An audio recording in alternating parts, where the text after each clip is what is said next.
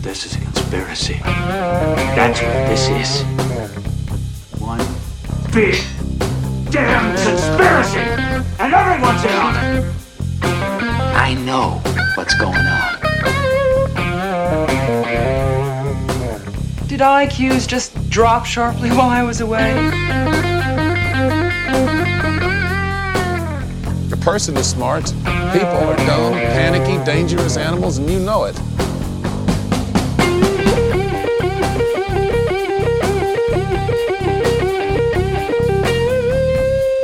Did you see the memo about this? Just when I think you couldn't possibly be any dumber, you go and do something like this. Don't you see what this means? This is it! This is the beginning of everything! I've been waiting for this all my life! Welcome to episode 35 of your Missing the Point podcast, where we discuss the weird, the wonderful, and the downright bizarre aspects of life, as we have conversations with people from all over the world.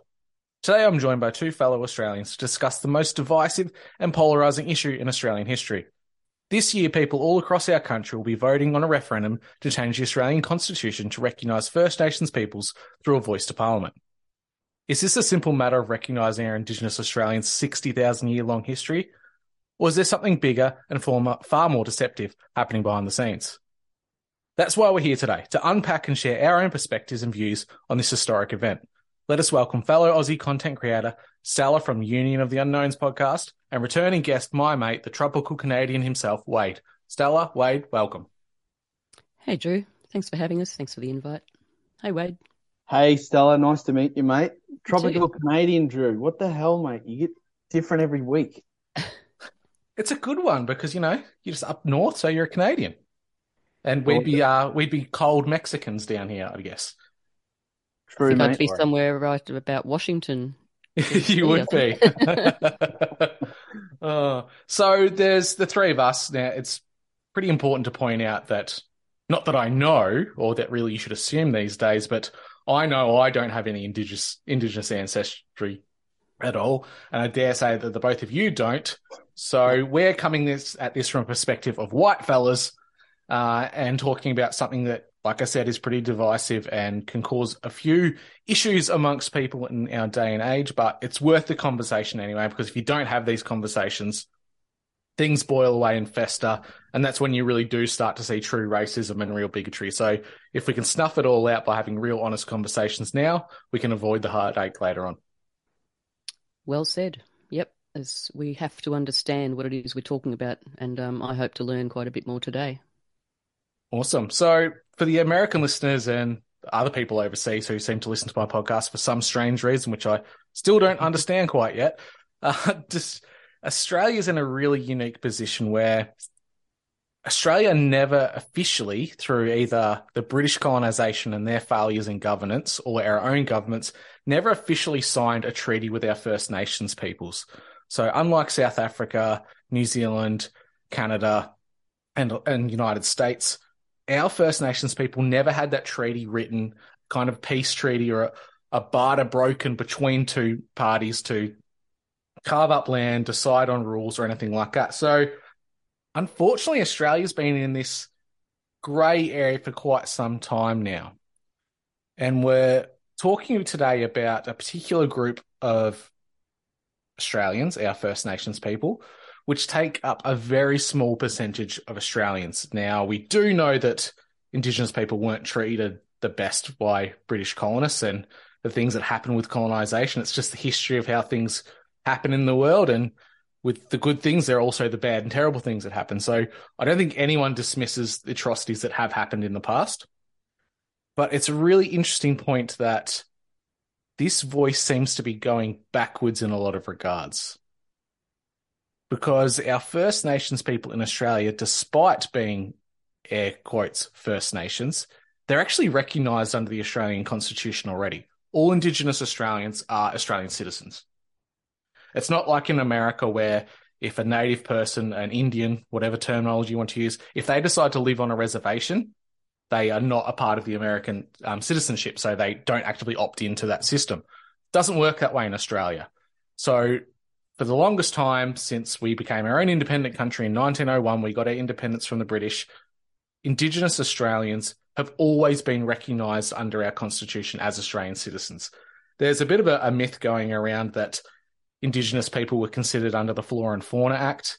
This has been pushed for the longest time in Australian curriculum. It's complete bullshit. It's not true. They weren't considered flora and fauna. It was simply that Indigenous people were given the recognition to vote as Australian citizens. So there always were Australian citizens, but at one point they were never allowed to vote, hence why we had the big movement around equal representation and the civil rights movement within Australia, which has been a great thing that our Indigenous people have been able to vote. But today is all about how we have this backwards view that we need to have Indigenous people recognised in our constitution simply based on their race. And I think from the outside looking in, for a lot of international listeners or even a lot of Australians, it seems like a good way to mend bridges and to get the ball rolling for true reconciliation. But just in my mind, differentiating an entire group of Australians by race in a document so important as our constitution, it seems quite backwards, almost like akin to a apartheid South Africa. Yeah, I would agree with that. And I think it's sort of, we're missing the obvious here, is that if it was such a great thing for Indigenous, then why are so many Indigenous people not for this? They're the voices we really should be listening to get a balanced view, aside from the propaganda that's being pushed from the mainstream, as always. Absolutely, Stella. It's a case of, and I've always asked this since the first time they announced this voice was going to go to a referendum vote. Why are white fellas, predominantly the majority of Australians are Europeans, why are we asking white fellas to make such an important decision for the people that they're trying to represent? If it was truly about Indigenous voice, shouldn't the referendum only go to people who identify as Indigenous Australians to see if they actually want this? Because there's probably quite a high case that they don't want it themselves.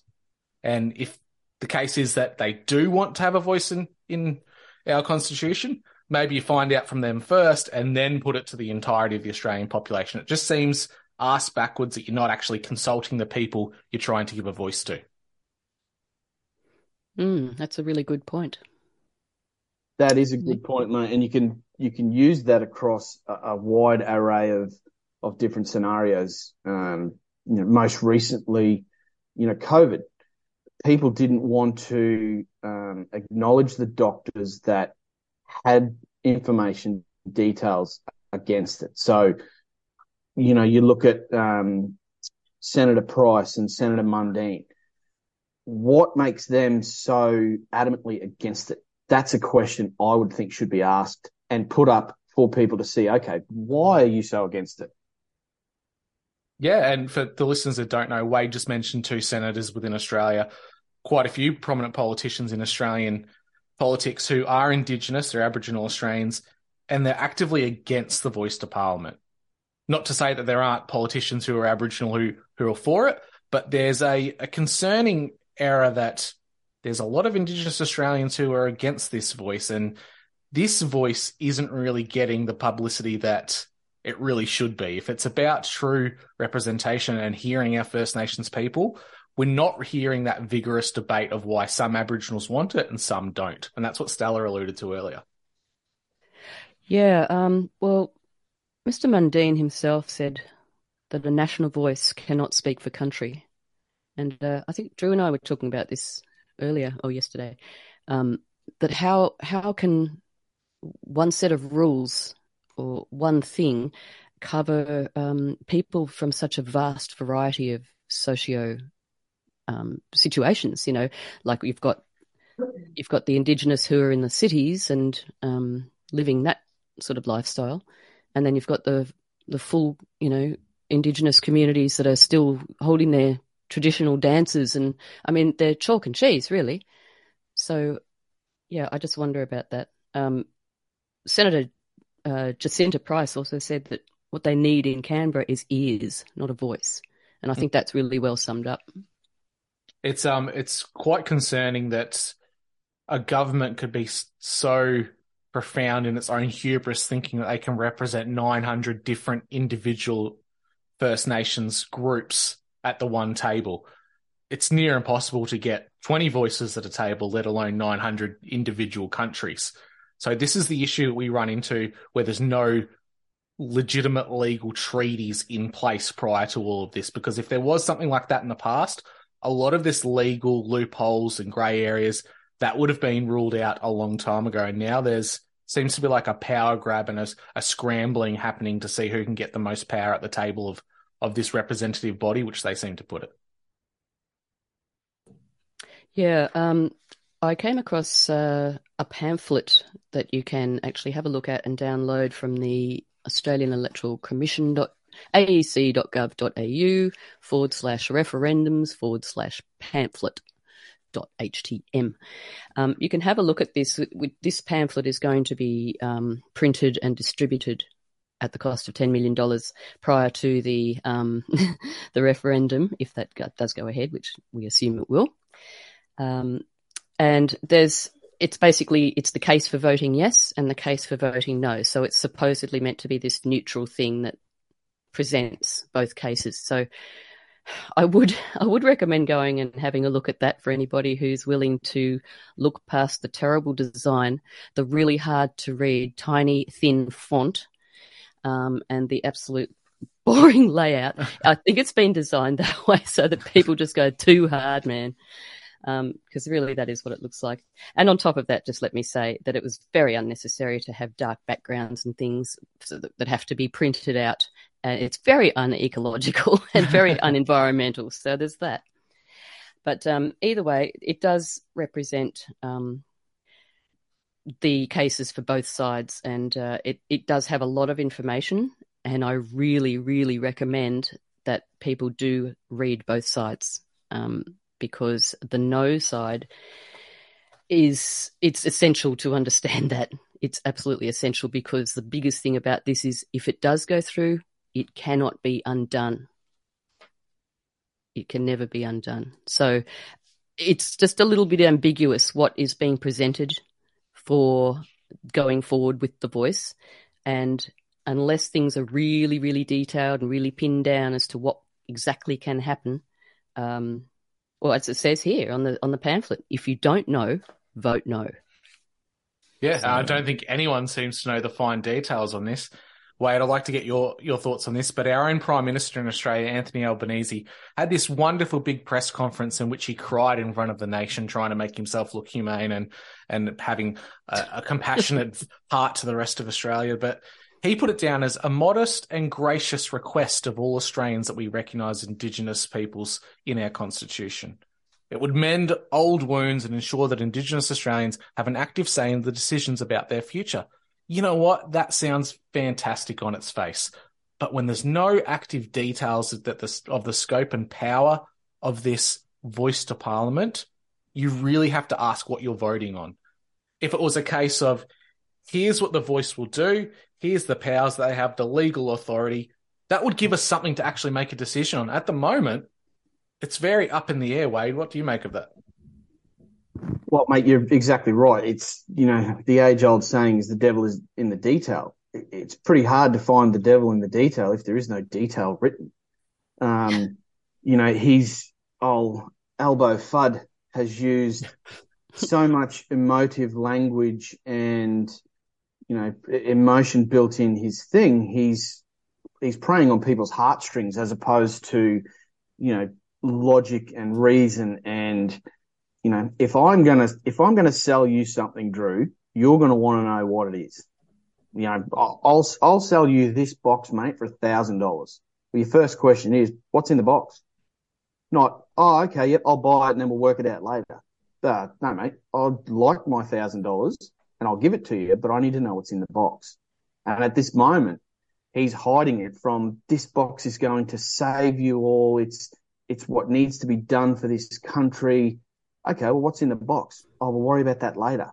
Well, hang on, mate. You need to give some sort of detail to people to make an educated decision. And that's being hindered from people. And when you ask about it, you get called a racist. You get, oh, you're trying to hold people back. Well, no. If I'm going to buy something, and essentially that's what we're doing. If I'm going to buy something, I need to know what it is I'm buying. It's the sorry, Stella. It's the essential gaslighting. Anytime it's any kind of conversation, if it's something that's centered on emotion and such a high-strung issue like this, if you gaslight the opposition, you can control the narrative. And I think this has kind of shot them in the foot in regards to the yes side of things. This whole debate has been happening since the start of the year. So what, 6 months in now, or 7 months in rather? And the polling, if you were to believe it and think it's accurate, has been going down drastically. At the start, it was over 50% of the Australian population said it was a good thing. They probably looked at it on its face value and said, shit, yeah, why not? Aboriginal Australians have had a hard trot in their time under colonialism and Australian history. Why shouldn't we recognise them and hear their voice? Then as that lack of detail was there not seen, and we saw the emotive heartstring pulls that we see out of the Yes campaign and the inability to answer really basic, simple questions within the media, I think people are starting to cotton on. I think the latest poll it was 51% were voting no for the majority of Australia, and it was 41% voting yes, with the percentage in between undecided. Now, It's quite interesting to note that only states left in Australia under recent polls that are voting yes as a majority are Tasmania and Victoria, which ironically don't have the largest traditional Indigenous populations left. The populations we have of Indigenous Australians are survived through generations of people who now have mixed ancestry. So they've got white fellas in their bloodlines, their parents are either Irish or Scotch, something along the lines. They're the average Australian anyway. These are the types of people that you often hear referred to as city Aboriginals or Canberra Aboriginals, where they're so disconnected from their own history that they're romanticising what they think it means to be Aboriginal, and makes them an easy target for Marxist ideology and thought. In my opinion, that's where I come from on that. Yeah, well, when Albo was standing up there crying those crocodile tears, because I really didn't see an actual tear roll down his face. That is appealing to pulling the heartstrings and appealing to emotions is always the underlying tactic of propaganda. It is how you get to people. You get past that front and you get right into the bone. You know what I mean? So that's always what they do. And I think the box that Wade was referring to, I call it Pandora's box, really, because that's what it is. You can't get those demons out once they're out. And people need to understand that questioning this stuff is not. See, it's been worded in such a way that it's called guilt politics. It's been worded in such a way that people feel like if they go no, it means that they don't care about the Indigenous voices or the Indigenous situation. But that's not the case at all.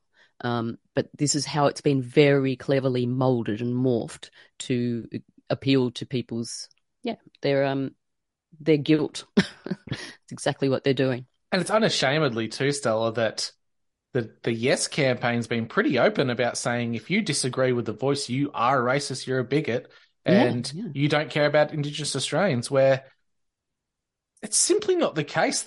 If you've got Indigenous Australians that are going to vote no, are they racist and bigoted towards their own people? How does that work? It's a double negative. It's just blackmail, basically. Emotional blackmail. It's funny because that press conference that we all refer to, and nearly every Australian has seen it. And Stella, I'm with you. I didn't see a tear. Yeah. Yet in recent weeks, there's video come out showing the lead up to that setup. He's literally walking behind the podium with a bottle of water, having a drink, laughing, making jokes, slapping people on the back, having a great time. And within 2 seconds, 3 to 5 seconds, he walks to the podium and the lip quivers, the eyes ride. It's like, oh, mate, you should be on Home and Away, champ.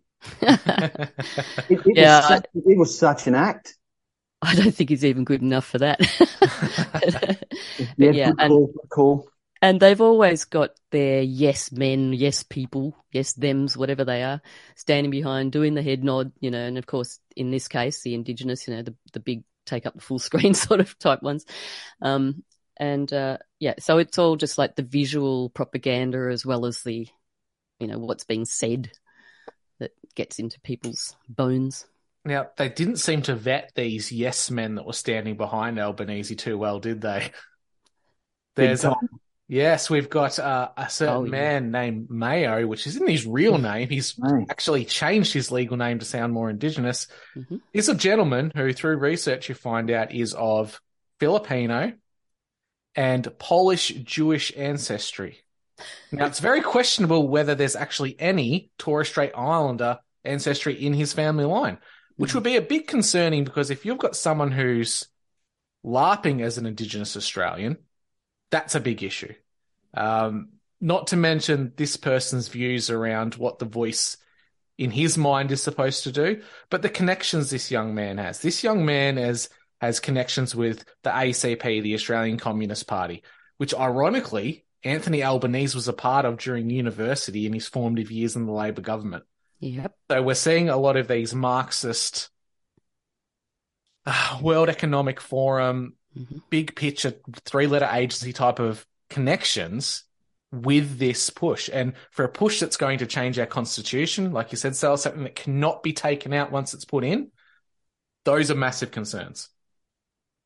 Yeah, and I'm not sure if you're aware, but I have noticed Jessica Mauboy's getting in on it and everything. She's doing the push. And guess where she's associated with? If you go to the World Economic Forum site, you'll see the Young Global Leaders. Yeah, Young Global Leader. Yeah. Spot on. She's one of them. I'm about to rip one of my favourite footballers, and I was waiting for this to come up. Stella, you might know, being a New South Welshman and rugby territory, but Jonathan Thurston is a proud Indigenous man from Queensland, has Order of Australia medal, one of my favourite footballers.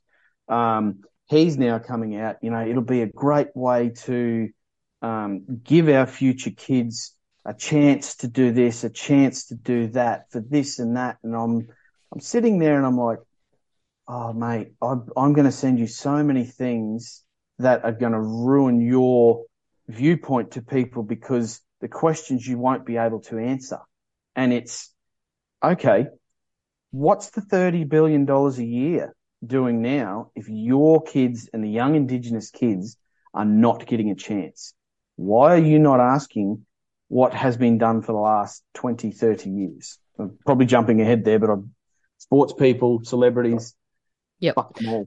I was only just looking that up. In fact, I did run his name into the World Economic Forum site just to see. Nothing came up, but I only did that a few minutes before we went on, so I didn't do a really good search. But exactly what you're saying. They're engaging prominent Indigenous Australian voices within their campaign. This is the Yes campaign, including what you said, sports legends Jonathan Thurston, whom I hadn't heard of because I'm not a sporty person, but Eddie Betts. Yeah. Do you know who that is? Yvonne Goolagong-Cawley. Now, we all must know her. She's a legend, a tennis legend from way back, and filmmaker Rachel Perkins. So they're basically bringing all these really popular celebrity-type people for the Yes campaign. And for the No campaign, we've basically got the legal experts. It's sort of like the people in the know.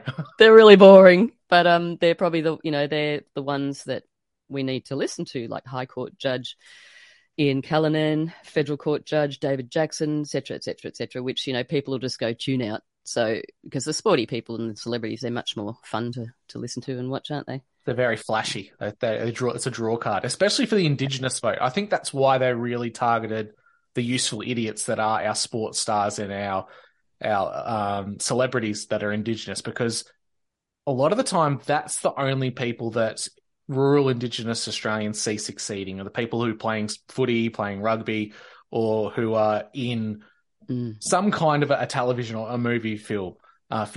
They're the ones that are the draw card for the apprehensive no voters within the Indigenous community. I think they're trying to trick them in that regard. But something Wade was alluding to is really interesting. The voice is also being prompted by, we're failing Indigenous Australians and we continue to fail them as a nation. There's a little initiative which the Australian government calls Closing the Gap. This has been a multi-generational cause that both Liberal and Labor, both sides of our politics, have been trying to close. Essentially, for our international listeners, our First Nations people have lower life outcomes in regards to health. They don't live as long as Westernized Australians. The education outcomes are lower.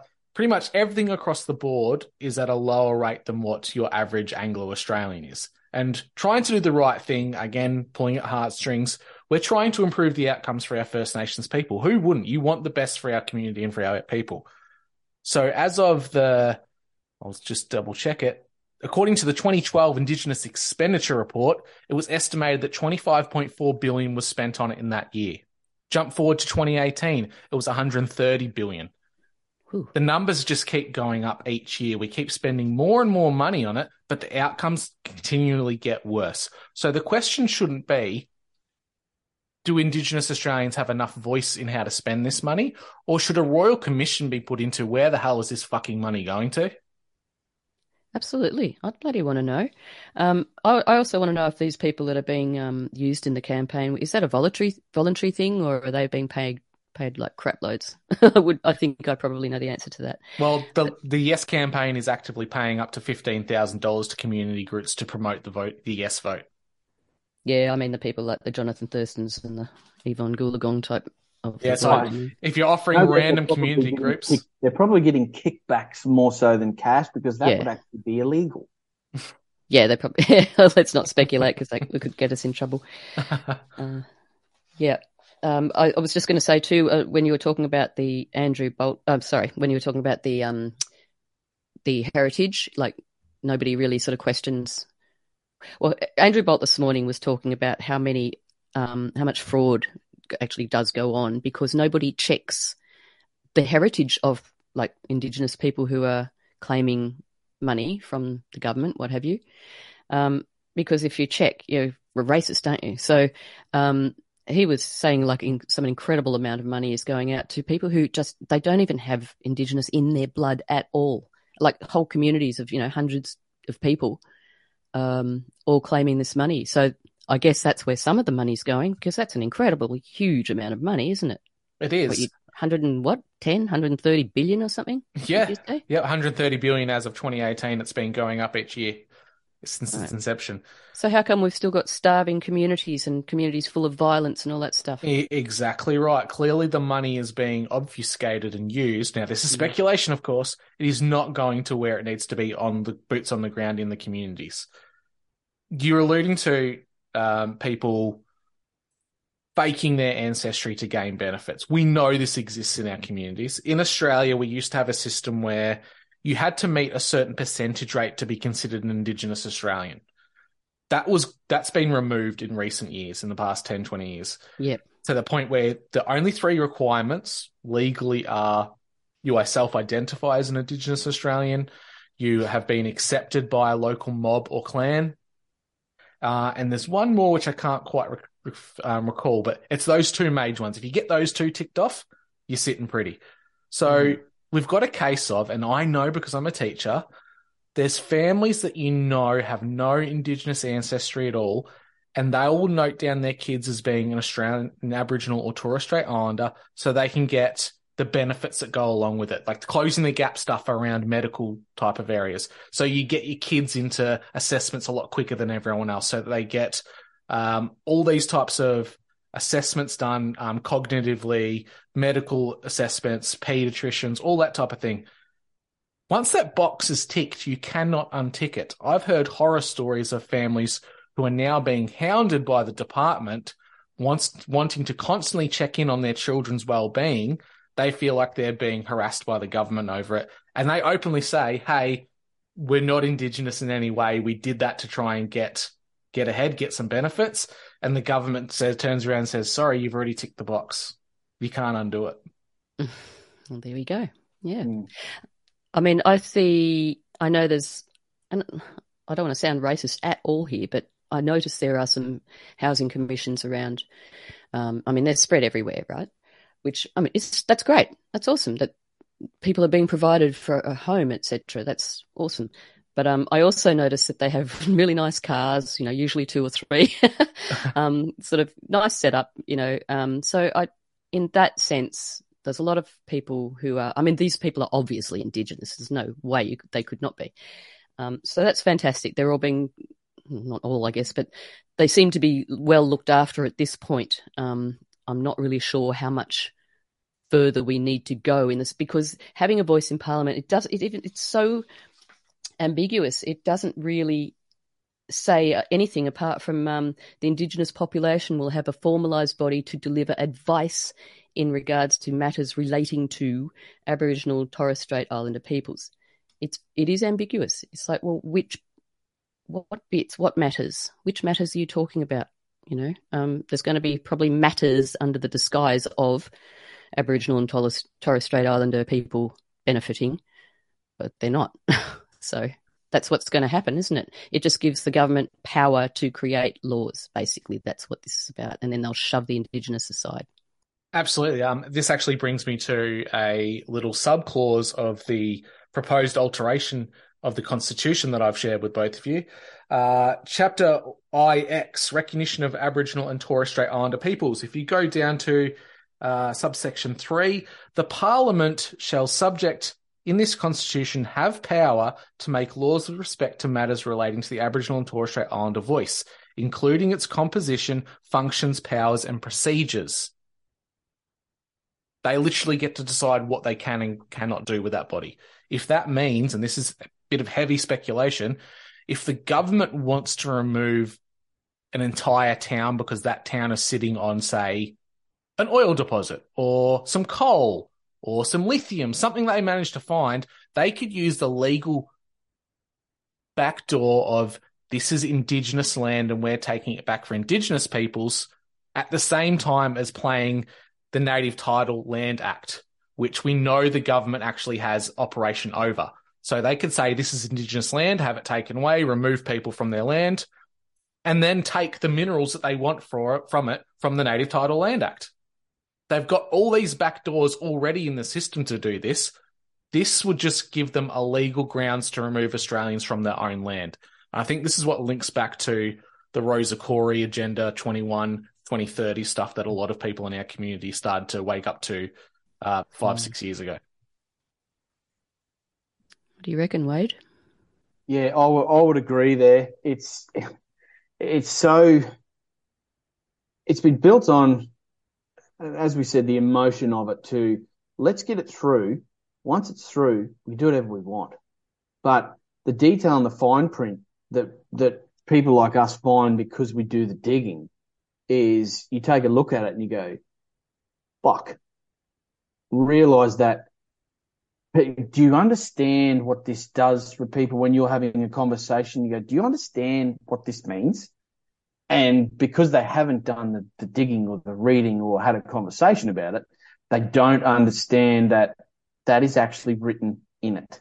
And when they do see that, they wouldn't do that. I'm like, what do you mean they wouldn't do that? Name me one thing a government has ever done that is good for everyone as a whole. And you think they wouldn't do that?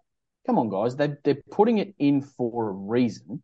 That reason is giving them the ability to do it later. Not necessarily that they will, but history tells a very different tale of that. And when you put it in there, it's giving you the ability to do something later.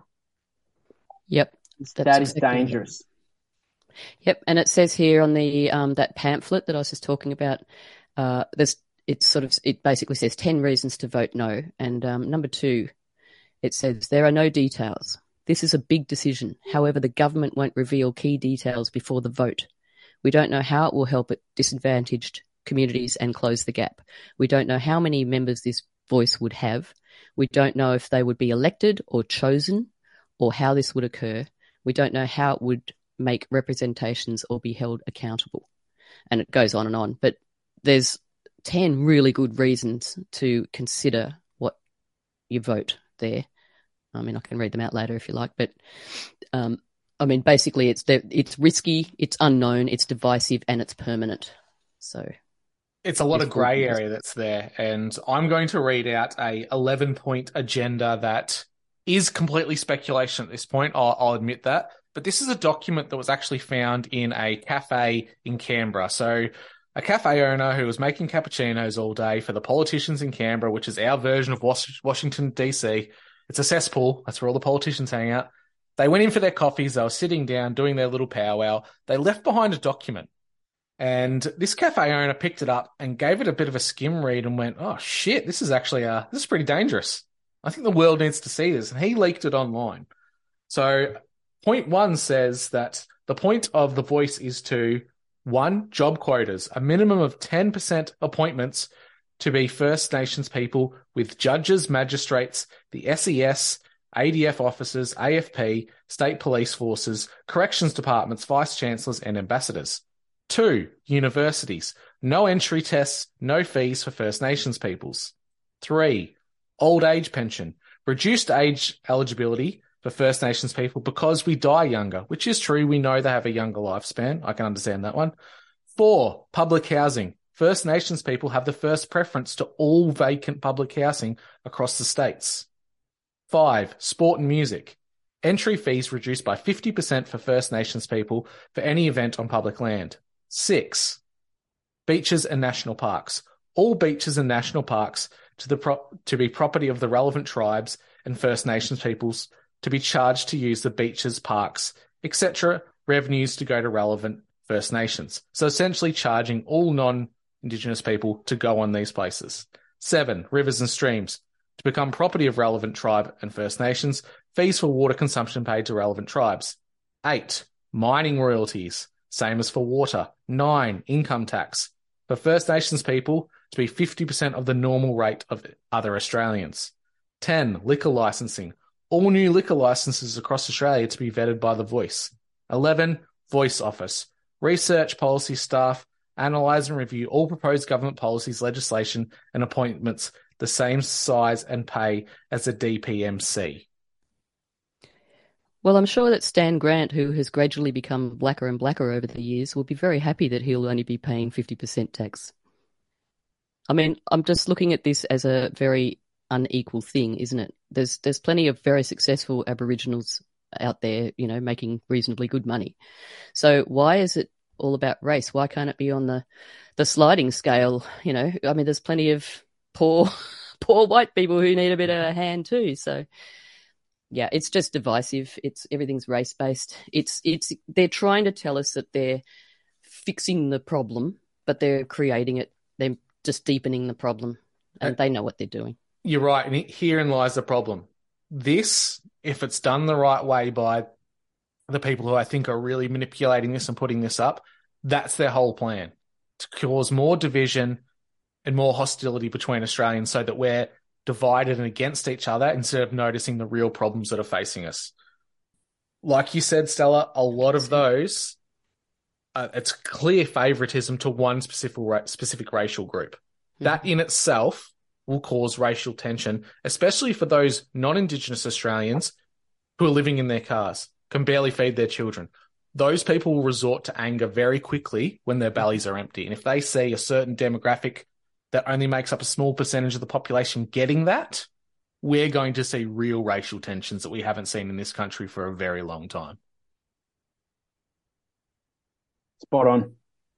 Yep. When you pit two groups of people together against each other, and remove race altogether from it, when you pit two groups of people against each other and you have an authoritarian, hierarchy that's giving more to one against the other, and the other starts to become hungry, and their kids are hungry, and they're living on the street, violence becomes a last resort, and that's not a good place to be. It really isn't. Not at all. Now, there's a few points in there, Wade, which, as a Queenslander, we're starting to see some of those things actually tiptoe in your state, particularly around beaches, landmarks. Fraser Island, for example, has recently just been renamed. There's a whole heap of cities and towns that are being renamed in your state, and a lot of stuff going on with potential impacts on mining. So what do you see happening in your part of the world? Mate, it's very funny because Fraser Island is the big one in the headlines at the minute. Um, I've got family that live around there. I've friends that go there all the time. I don't know anyone that calls it Gari. Even my Murray mates from Queensland. Now, most people that don't know, I'm originally from North Queensland. I have a lot of mates who are Murray. The most amazing people you'll ever meet. And one of my mates I was talking to the other day, I said, "Are you calling it Gari?" And he started laughing. He said, "Nah, fuck that." He said, "Fraser Island. It's always been Fraser Island." I'm like, well, I get what they're trying to do. Do you agree with it? Nah, nah, nah. And I'm like, yet all you hear on the news is there's continual stories about Fraser Island, and it's Gari, Gari, Gari, just repetitive propaganda just being buried into it. Yet the pushback from people is it will never be anything other than Fraser Island to me. I'm like, well, okay. And then we jump on. I think I sent you a couple of screenshots this week where we know a couple of weeks ago, maybe even a month or so, Pallet Jack here in Queensland tried to change the name of Brisbane itself to Meanjin, which is the traditional Indigenous name or whatever. The uproar from people in and around Brisbane was quite profound, to the point that she had to do a press conference. Oh, we're never going to change it. I don't know where you've got that from. Well, it's her government documents. So all of a sudden, people rocked up to the Mackay airport to fly to Brisbane, and they've got on the screen, what the fuck is this? And it's flying to Meanjin. Like, what the? And then they also, so that was Brisbane. Then they had Townsville, which is the second largest city in Queensland. It was used their traditional Indigenous name. So the two major centres, instead of coming outwards and doing it, let's just sneak it in under the radar, and then we'll see how it plays out. Yeah. And friends of mine right across North Queensland have gone, what is this shit? This is no way. Whether something gets done about it, I don't know. But they'll just continue to slow that, the mission creep, to continue to push that until everything's the same. Now, is it the academic elites who have infiltrated all sectors of society, corporations, local governments, and are they the ones that are just pushing their own ideological agendas here? Because in my own town, I live in a town that already has an Indigenous name. The name is an Indigenous name. It's just the way it is. I'd say most people don't even realise that. So much to the point that there's a local petition started that our council change its name to something Gunner-Kurnai. At which point the council had to turn around and go, it's already a Gunner-Kurnai name. It means River of Little Fish. And these people, these ideologues, kind of sat there and went, oh, that's really good then. Yeah, okay, I'll just take this away now. I won't do anything about it. Oh, we did a good job there, didn't we? That was quick. Yeah, look, it's just virtue signalling. That's all it is. It's not going to change anything. And as Wade just pointed out, the Indigenous themselves thinks it's a joke. So what the hell? It's laughable. If it wasn't serious, it would be a joke. It would be a joke that we could all laugh at. But it's coming from, and the grift is always there, but it's the grifters you need to look at. And at this point, everyone's got their eyes fixated on the grift, but most people are now starting to point out Thomas Mayo's. There was another young lady last week. You guys will probably know. Come out, same sort of thing. People are starting to notice the grifters.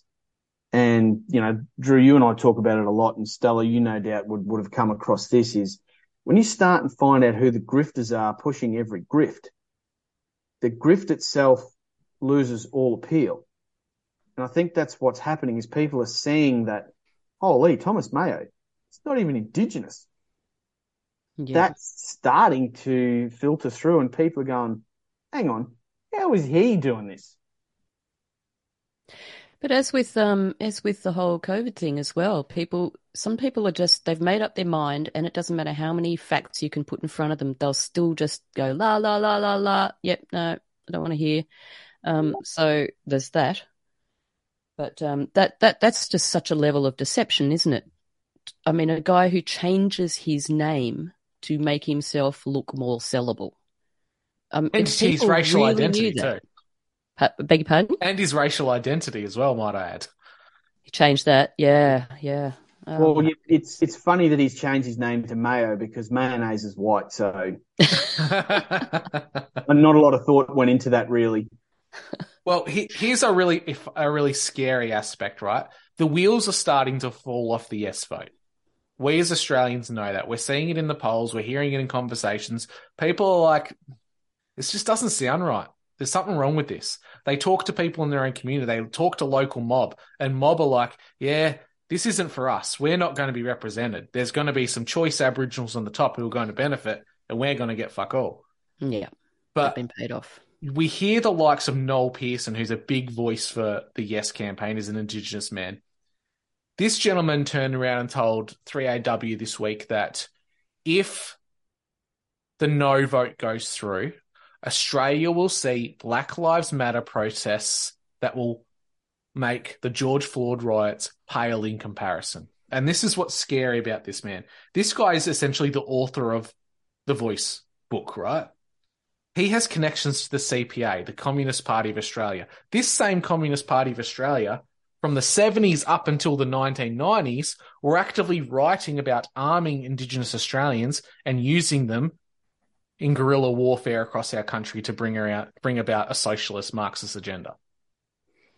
So now we're starting to get the threats of potential violence if their needs aren't being met, which to me just looks like a complete child tantrum in retrospect to what's going on. Well, you're right, and it's funny because he's talking about Black Lives Matter type riots in Australia. You know, I guarantee you won't see them in regional Queensland or regional New South Wales. It'll be the inner city left that are the grifters, the virtue signalers in the Brisbanes, the Sydneys, the Melbournes, Adelaides, all of that.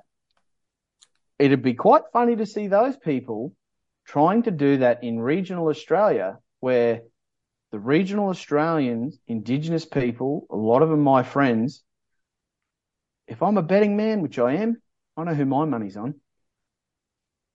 Yeah, and the thing is that has now been announced. It's gone into the ether, into the psyche of the masses, and that is a dangerous thing because people who don't have a lot of critical thinking skills, and sadly there's a lot of people out there with that, or just don't think about looking elsewhere, that's just they're sponges for that sort of thing. So that's gone into their mind. It sort of changes the perception, whether they're aware of it or not. It's a subconscious thing. And so that's sort of throwing fuel onto the fire, isn't it? And just recently, Alice Springs was had a lot of problems. I don't know. Do you know anyone in Alice Springs, Wade, or do you know much about that situation? No, I don't, mate. Alice Springs is quite a void of knowledge of me from people. Right. Yeah, I wasn't sure. I mean, it's hard unless you've boots on ground. It's hard to know exactly what's going on there. And I did wonder whether that was sort of artificial. I don't know. I don't want to say, but I was just wondering that. That's all. Are you, Stella? Are you talking about the state of living of Indigenous people in Alice Springs? Yeah, there was a lot of violence and just people wandering around kids especially wandering around the street and just creating hassles and all sorts of things like that. I only saw the vision that was presented.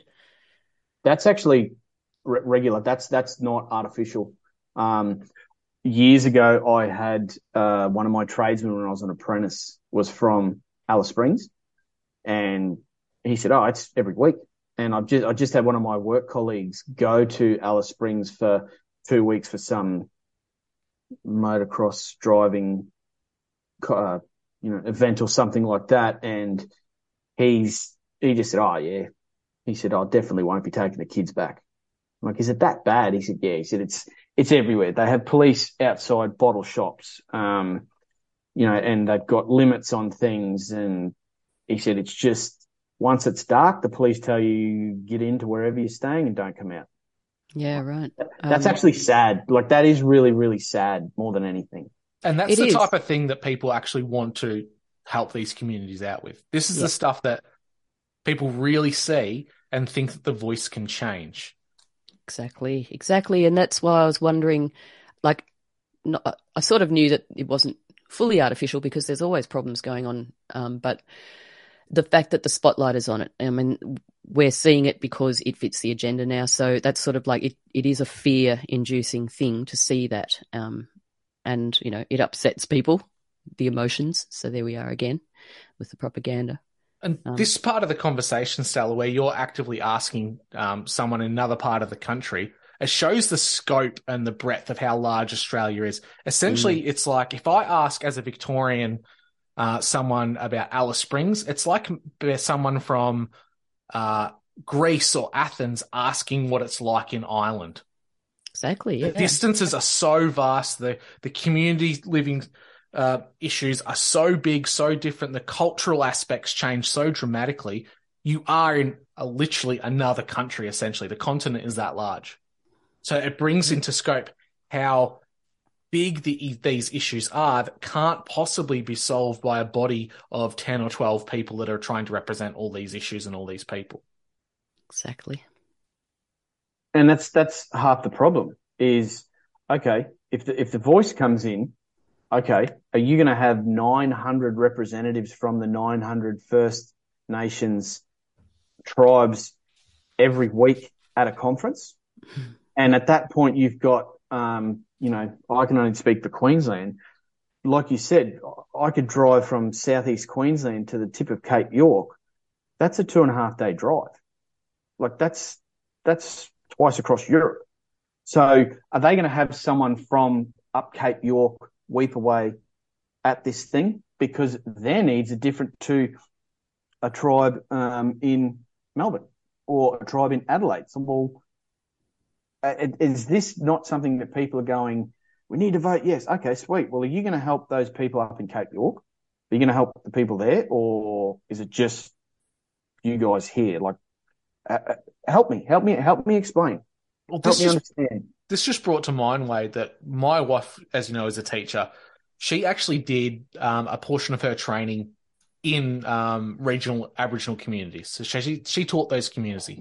She knows what it's like, that you had to be like the Pied Piper. You'd have to go and wrangle up the kids each morning and say, do you want to come to school? Come on, let's go to school today. We're teaching them English in these remote communities. I think that's the hubris of Western-style democracy in Australia. We feel we have to give them these things. Why can't these people who have lived for 60,000 years in their traditional ways, why can't we leave them to their own devices as they see fit? Sure, we can put things in place to make sure their health and everything is above board and they're not being abused through gambling and alcohol consumption and things like that. But we're not even giving them the option of wanting to live in their traditional ways. They're being pushed into the Western lifestyle, which, do we have a right to push that on them? The last Indigenous community that ever saw a white man happened in the 1900s. Like it was 1930 that the very last Indigenous person to see a white man occurred. A group came out of the desert, saw a white man, and that was the last point of contact. Wow. So it's almost a whole century. How long are we going to be held accountable for what's happened? I mean, we've moved on a few generations, haven't we? That's a good point, Stella, because I don't know if you guys watched Spotlight on Sunday night. A lot of people go, oh, you watch the news. Well, know thy enemy. You know exactly. what they're telling you, so you know what you're dealing with. So Sunday night they had Charles Woolley did a segment on the Kimberleys region. Mate, it was an amazing segment. It really was. My wife's been there a couple of times, had her sister used to live there. It's an amazing place. And they all these different things, and they had this Indigenous guy runs this fishing tour. Mate, really sounded like a really nice guy, very knowledgeable, and then it was gearing towards the voice. And I'm like, I said to my wife, I said, they're angling this for the yes vote here. I said, you can see it. It was so obvious it wasn't funny. And then Charles Woolley set up his speech around asking to get this guy to say, yes, we need a voice. And when he's asked him, he set it up as, do you resent the white man? And this guy said, yeah, I do, because his grandmother was killed years ago, 100 odd years ago, something like that. I can understand that. I can sympathize with that. When he said, yeah, I do, he said, but I also don't, because there's some of my good friends, they brought a lot. He said, well, do you think we need the voice? Without thinking, he said, no, we don't. He said, I don't think it's a good idea. We need to talk more. And Charles Woolley had to come up with something. He said, well, I kind of agree. And it's like, oh, bullshit, mate. And it was a really great conversation piece that tried to pull the heartstrings. And then when you actually spoke to a guy on the land, making his own money, he's got family, he's got kids. He said, no, I don't. We need to have more conversations and listen. It's like, oh, this guy. Why have we not got this guy in Canberra? Yeah. So those are the people I want to hear from. Sorry, Stella. No, you're right, man. So because I don't watch telly at all, is Spotlight, is that a live thing? No, it's a pre-recorded thing on Channel 9, Channel 7. It's kind of the equivalent, more of a fluffy version of 60 minutes, right? Yeah. Right, okay. I was just surprised that they left that in then, really. I mean, normally they'd edit stuff like that out.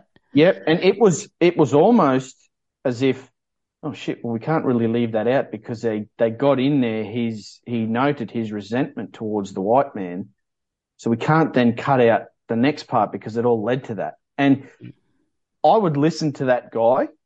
If he sat down and said, I want to talk, let's talk, mate, I would listen to that guy, because he's honest in his assessment where, yes, he has resentment, but no, he doesn't. He has a reason for his resentment. He understands that we are not responsible for that now, but he also believes that people should have more conversations. Yep, it was fantastic. It really was. Yeah, right. Just like Jacinta Price was saying, we need more ears, not a voice. Yeah. Now, Stella, you brought up a fantastic point, that how long do we have to suffer the burden of the sins of our fathers, essentially? But the issue is, Australia was settled by the British in 1788. Up until now, that's been 235 years. Australia only becoming its own independent nation in 1901, that's 122 years. The biggest portion of our history, the British had active control of this country. We had no choices in what happened to our First Nations people. We had no say in it. So why should we be having to potentially, if this voice goes through, this is pure speculation, of course, why should we have to pay reparations for people that our government, for the most part, and our own people, our community members, had no say in? If you want to get reparations, get it from the fucking Crown. They're the ones that did it all. Exactly. And, I don't know anybody who, like, just imagine that we could go back in time and, be around the Captain Cook.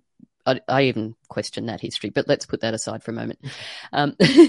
So, I mean, I know that if I was there and that stuff was going on, it would be like, hang on, stop it. You can't do that to these people. That's what my reaction would be, and I'm sure I'm not alone in that. Like, we didn't want that to happen. We didn't want these people, beautiful, beautiful natives, to be murdered and, diseased and moved from their places. I mean, even where I am, my little town, there was something like 10 or 12 tribes were moved just so that this town could be put near a river for the economy. And then it gets very flooded. White man was warned, didn't listen. So let's remember that white man was warned, didn't listen. So I think that's applicable here too. Yeah, I don't think anyone out there would argue that there's not important things we can learn from our First Nations peoples. 100%. I absolutely love the connections I've got with local mob and the people I work with. The information they provide to me has broadened my understanding, not of only their culture, but my place in my local area and what I can and can't do within the local environment and the plants and the foraging type of things that I do now. But it's just weaponizing a hatred between races that's going to be the worst possible outcome for Australia. The worst possible outcome. Yeah, and I have to be a little bit careful where we go here, but if you know anything about the ADL, the Anti-Defamation League, in a different culture, is actually the creator of discrimination. They're the ones that instigate it. And it's the same here. They are instigating racial hatred and division because that's what they want. They want us fighting with each other, so that they can come in with, problem, reaction, solution. It's always the same, isn't it? It's always the same way that they work. And they use propaganda as their tools. And if we're all fighting, then they can come in and go, well, here's the solution. We're going to fix all this. So they're just fanning the flames. They're throwing fuel in the fire and looking like they're trying to fix the problem that they've created. And this voice just happens to coincide with the massive green agenda that's happening and Agenda 21, which I mentioned earlier, where essentially it's getting all the people off the land and moving them into these smart cities or these 20-minute neighborhoods, whatever you want to call them. And they can do this through the voice. They can empower it that the land you're currently on belongs to the Womaninji or the Gunnakernai or insert any Indigenous tribe or group or clan. If you're forced off your land, where are you going to go besides the city? You throw into that the greening agenda and re-greening rural Australia. It's just a mechanism to force people into these urban death mazes that are our modern cities so that the elites of the world have this huge, vast, untapped nature. It's like almost they're a nature cult, and this is just one of the many mechanisms they're using along the lines of the Green New Deal and everything else to make it happen in Australia. Absolutely, 100%. And I'm not sure if you know, or maybe you know, Wade, back in, I think it was maybe May, maybe last year. Yeah, it was last year. The Archbishop Justin Welby, from England came to Australia and did a 14-day tour, and he went right up to northern Queensland, which I thought was kind of weird for an archbishop, but he ordains 3 women up there, so fair enough. And he went to Thursday Island, and like he was full on climate agenda, full on. So even though he was asked about the voice, he sort of was going, "Oh no, that's an issue for the Australian people. I wouldn't interfere in that." However, he'd been cruising around different churches and, speaking, and just the things that he was saying were kind of just basically making people feel bad about what's gone on with the Indigenous people, etc. He said a lot of things like, "I wish this, I wish that," which I thought was kind of strange because wishing is very unscriptural either way. But yeah, he was basically, everything he was saying was just making people feel bad. But so it was just this very subtle kind of psychology, I suppose. And then he kind of distanced himself from it. But yeah, he was very, very much about the climate agenda. So he was definitely fanning those flames. So I think that's, and he was visiting Indigenous places as well. So I think that does tie in. Yes, like you say. Yeah.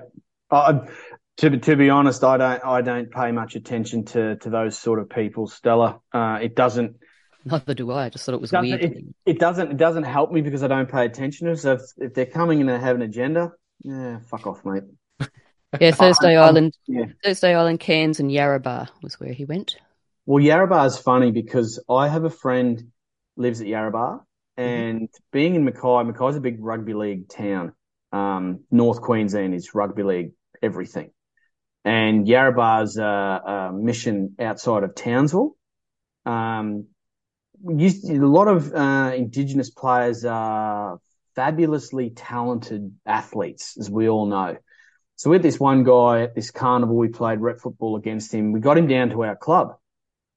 Good guy, but has been really turned into, mission living, and it's drink all the time, and it's very sad because that's how he was taught, and got him away from it, and struggled to live life away from it. So if this guy's gone to Yarrabah, I can tell you those people would have been like, damn it. They would not have listened to him one bit. So it was a pompous virtue signal just to go there because of they would not have listened to him. About the climate, do you mean, or about? Yeah, Yeah. sorry, yeah, about the climate. Oh, okay. They would not have listened to him at all. Interesting, because Yeah. he went to Thursday Island particularly to experience the terrible things that, the way they're suffering because of climate change, etc. So I think that this falls. Hang on, sorry, Drew. Go for it. Thursday Island is one of the most amazing places to live. It is beautiful water. There is clean water, clean living. The people over there all have flash new cars because of the dollar value that they can get for services and whatnot. I have friends who live there. I have friends who work there. It is an amazing place to live. So to clarify for, listeners all over the world who are listening, Thursday Island is an amazing, beautiful place. Oh, we better fix that then. Yeah. I think, Stella, that kind of plays into the idea where we know that these power elites, these people, they use the victim class, or who they deem to be the victim class in any given decade or generation, as their pet. We saw it in the civil rights movement in America with African Americans. We're seeing it today in Australia with their Indigenous communities, that they're portraying Aboriginal Australians as this romanticised, homed in with nature, don't harm anything. They're like airy-fairy, the Na'vi from Avatar type of people, right? They romanticize the heck out of these people when the truth is somewhere in the middle. It's not exactly they lived perfectly on the land. We know hunting practices in general decimate populations of animals. There wasn't really a sustainable hunting practice because we no longer have megafauna. Now, you could argue that there was climate change issues that caused megafauna to die off, but it just so happens to coincide with when Indigenous Australians arrived here. And that brings into a point. They're not the first people. They may not be the first people here. They're just the first to arrive here. They weren't here traditionally. They arrived like the rest of us did. And this brings me to my last point before we close out on our final thoughts. According to most Indigenous beliefs and spirituality, if you were born on country, you are now a part of the people. You are a part of their dreaming story. So anyone who arrived in Australia after 1788, we're a part of their shared history. We're a part of their dreaming story now. We are all the same mob. We are all the same people. But we're not hearing that message. We're not seeing that in the media. We're not seeing that unity side of things come through it all. And that just goes to show the true intention of this voice. It's to divide, it's to conquer, it's to separate us. It's to remove the idea that we're all Australians and we're all one people. Well, I have heard that from a lady up here, Mebangurri, who is a local Indigenous lady. Her Western name is Cindy Roberts, and she's leading the charge against the yes vote. So, to vote no, to try to wake people up to, just learning more about what decisions they're going to make. And that includes Indigenous people, of course. But that's something I heard from her, and it made me cry because she's very much about no division. Like I've heard people, come up to her and say, oh, something white guy and whatever. And she, no, there's no white and black. We're all the same. We're all brothers and sisters. She really pushes that. And I just think I love that because that is what we are. We're all brothers and sisters. We can't be held accountable for what's happened in history when we're here now. It happened. We've done a reasonable amount to try to help them out now. And it shouldn't be them and us. Everybody needs the basics, don't they? So we should be looking after everybody, not letting this division happen. It's very hard, isn't it? Because in trying to educate people, we're sort of almost participating in the division. But how else do you do it? It's very difficult to get people to listen. But, that's a really great point, Stella, because there's a lot of people who want to thrive on the hatred that they can drum up. Now, over time, by nature, I'm a combative person, but talk to me. Let's have a conversation. So, well, how can we, the Australian government, people, even though fuck the government, how can we help you guys?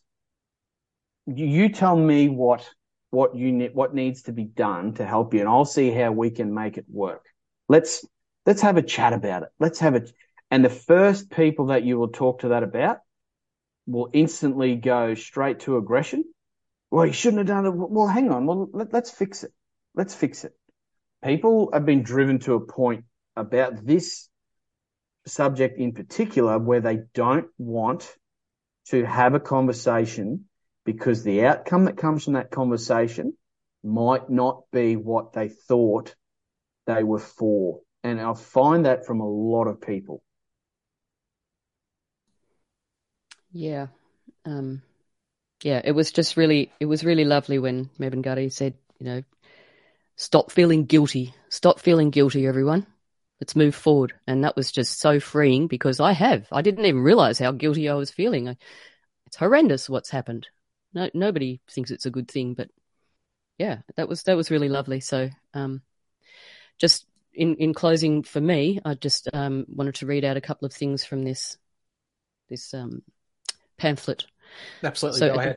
If you don't mind. At the very end of the yes side, I see guilt politics and that emotive thing where it states, we can vote yes to be part of a great unifying moment that will bring about a better future.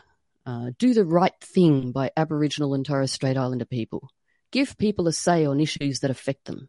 Make a practical difference that improves lives.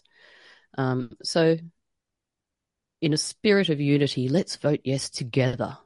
Okay, so that's the yes bit. And the no bit is, this is a very important decision. Unfortunately, the legitimate questions and concerns of many Australians have been dismissed. Fortunately, this referendum won't be decided by politicians, corporations, or celebrities. It will be decided by every Australian. It affects every Australian. If you don't know, vote no. I think that's good advice. Because we can always do something again later. We can always, like you say, Wade, we can always possibly sit around and work this out another way. But this thing can't be undone if it goes through. And we know that this is not really what it's about. It's a different agenda. It's about property rights and all sorts of stuff.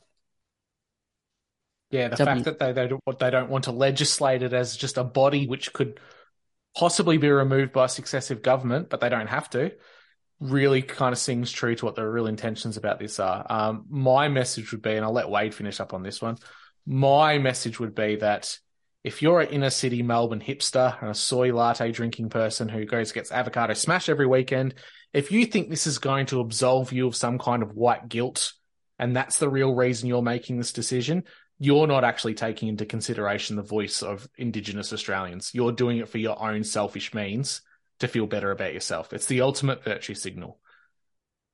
If Australia is going to move forward and really be a united country like I think it has been, we can't let this happen. You actively have to look into the no side of the vote. Don't dismiss it just because it doesn't fit your ideological view. Have a look at their arguments and see how it fits with you logically. I know it's hard to put away politics and you groupthink aside. Think about it logically and see if it's actually a good fit for Indigenous Australians. And I dare say you'll find that it's not.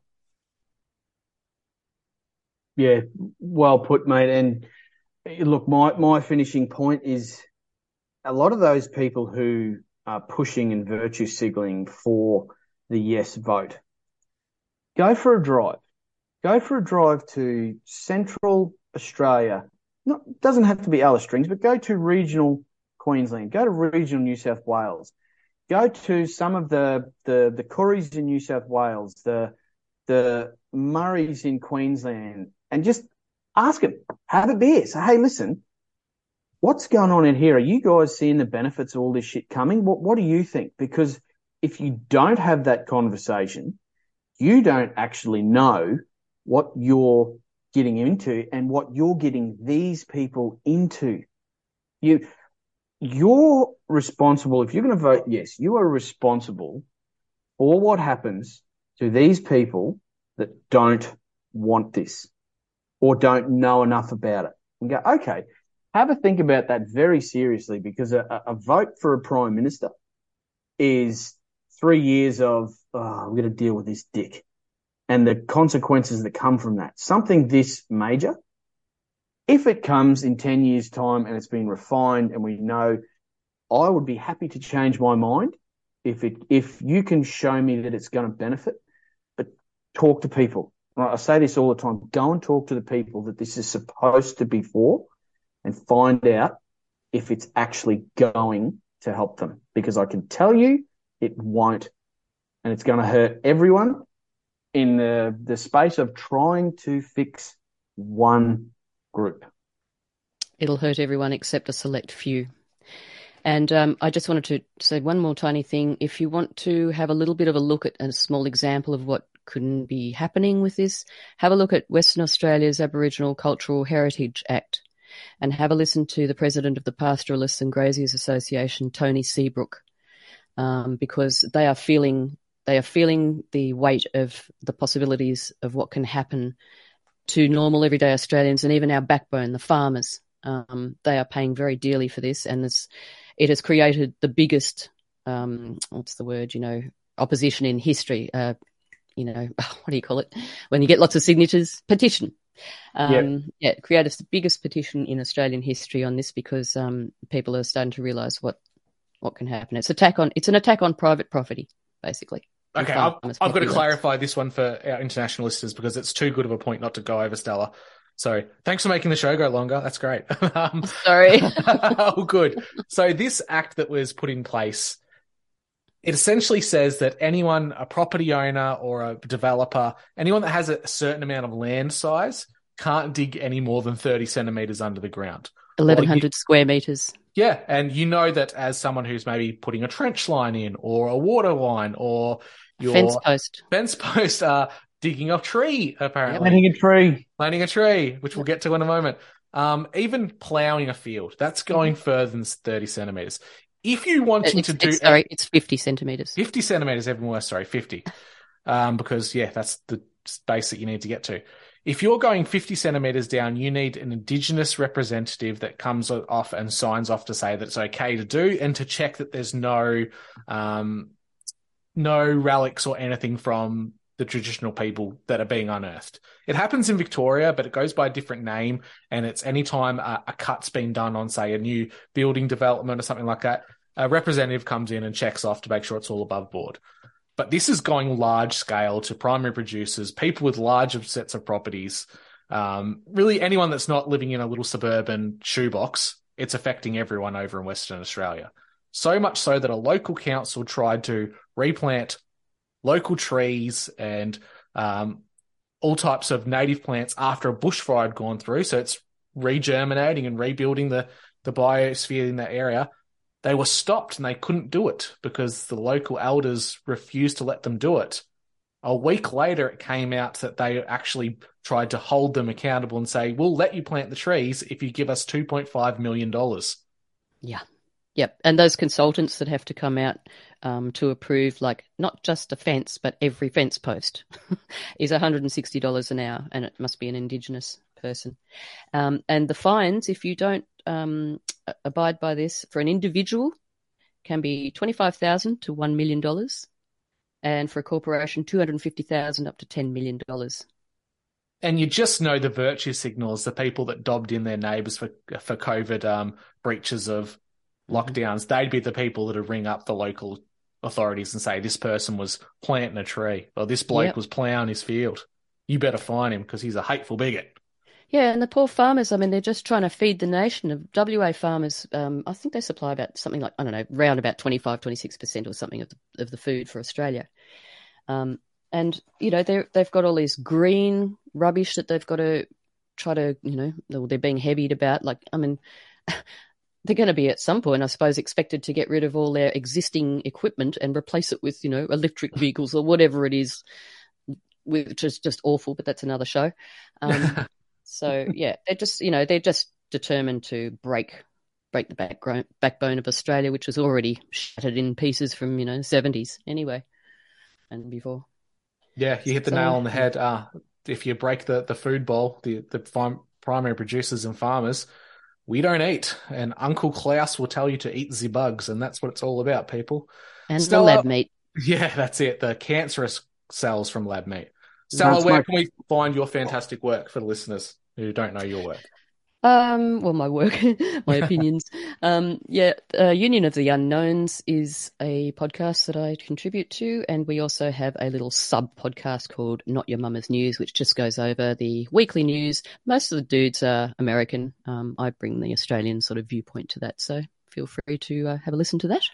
Be great. Thanks for having me, Drew, and No lovely problem. to meet you, Wade. You too, Stella.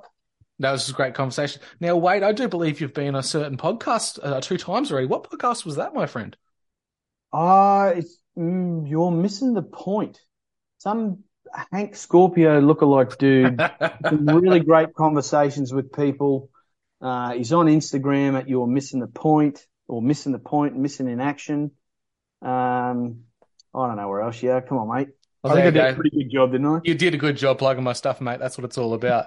Thanks for coming on, guys. This was a great conversation. I'm glad that we can actually have more than my voice on this one, ironically, about the voice. So take into consideration what we've spoken about. Go and speak to other people.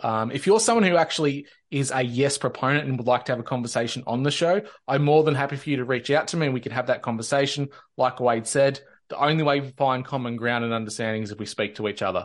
Yeah. So have a great night. Catch you next time. Hey,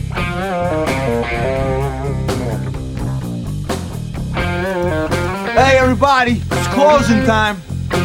You don't gotta go home, but you can't stay here.